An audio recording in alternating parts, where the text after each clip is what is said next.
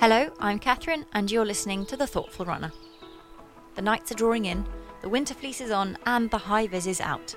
Night running brings with it a whole other world.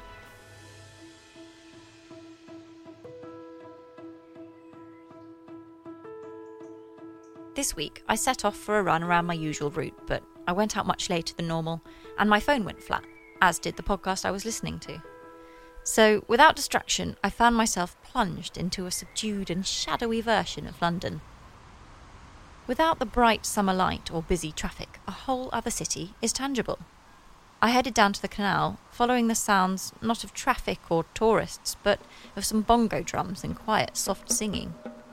A group of people were sitting at the dark emerald water's edge. They let their voices bounce off the empty warehouse buildings. It was quite magical. I passed them, and the waft of weed rushed into my nostrils, which was less magical. Still, I went on beneath the cold blue light of the railway bridge, and then stopped dead when I saw my path was unlit and forbidding. Actually, I took a few more steps, but then I definitely turned around and ran up the steps towards Primrose Hill. What a different sensation night running brings. I had forgotten, but then I remembered. The roads were clear of traffic.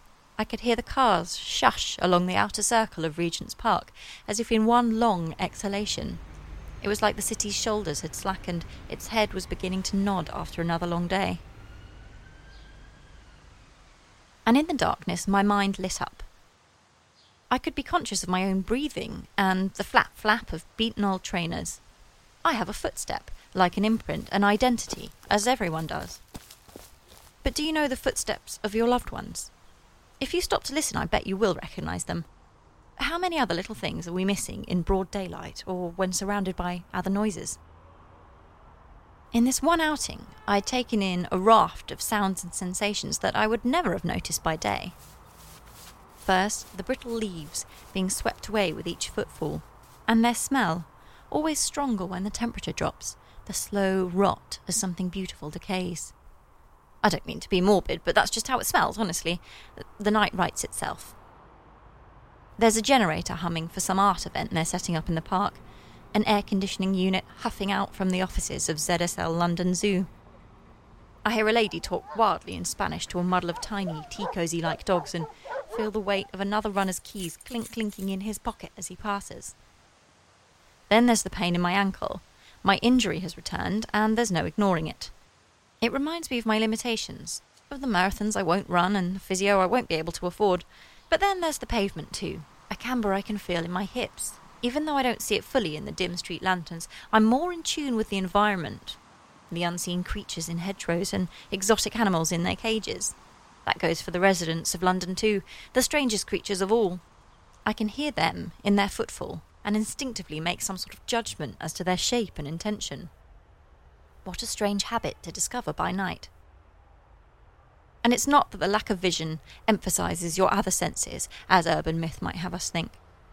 But with the removal of a few distractions, we can be more fully in the world and, if you want to, in yourself. I'm an audio producer by trade, but a writer by nature, so I find it ironic that the thing that inspired me to write this was sound. Starting with the rhythm of a Camden bongo drum, joined by my own footfall, this night took on a whole new meaning without the noise of day. Instead of switching off, darkness allowed me to switch on and breathe in a layer of the world I don't usually notice. So let's all of us runners welcome the wintry darkness, because without the light, we are sometimes better able to feel the hidden wonders of the everyday. Be safe if you are running at night though, and remember to wear something bright. There are some things we still do need to look out for. I hope you're enjoying this podcast. It's a personal project for me, so I'd love to hear if it's helpful to you as well. Feel free to email me on thethoughtfulrunner@gmail.com. Say hello, share a story, and if you have time, please rate, review and subscribe on iTunes. See you soon.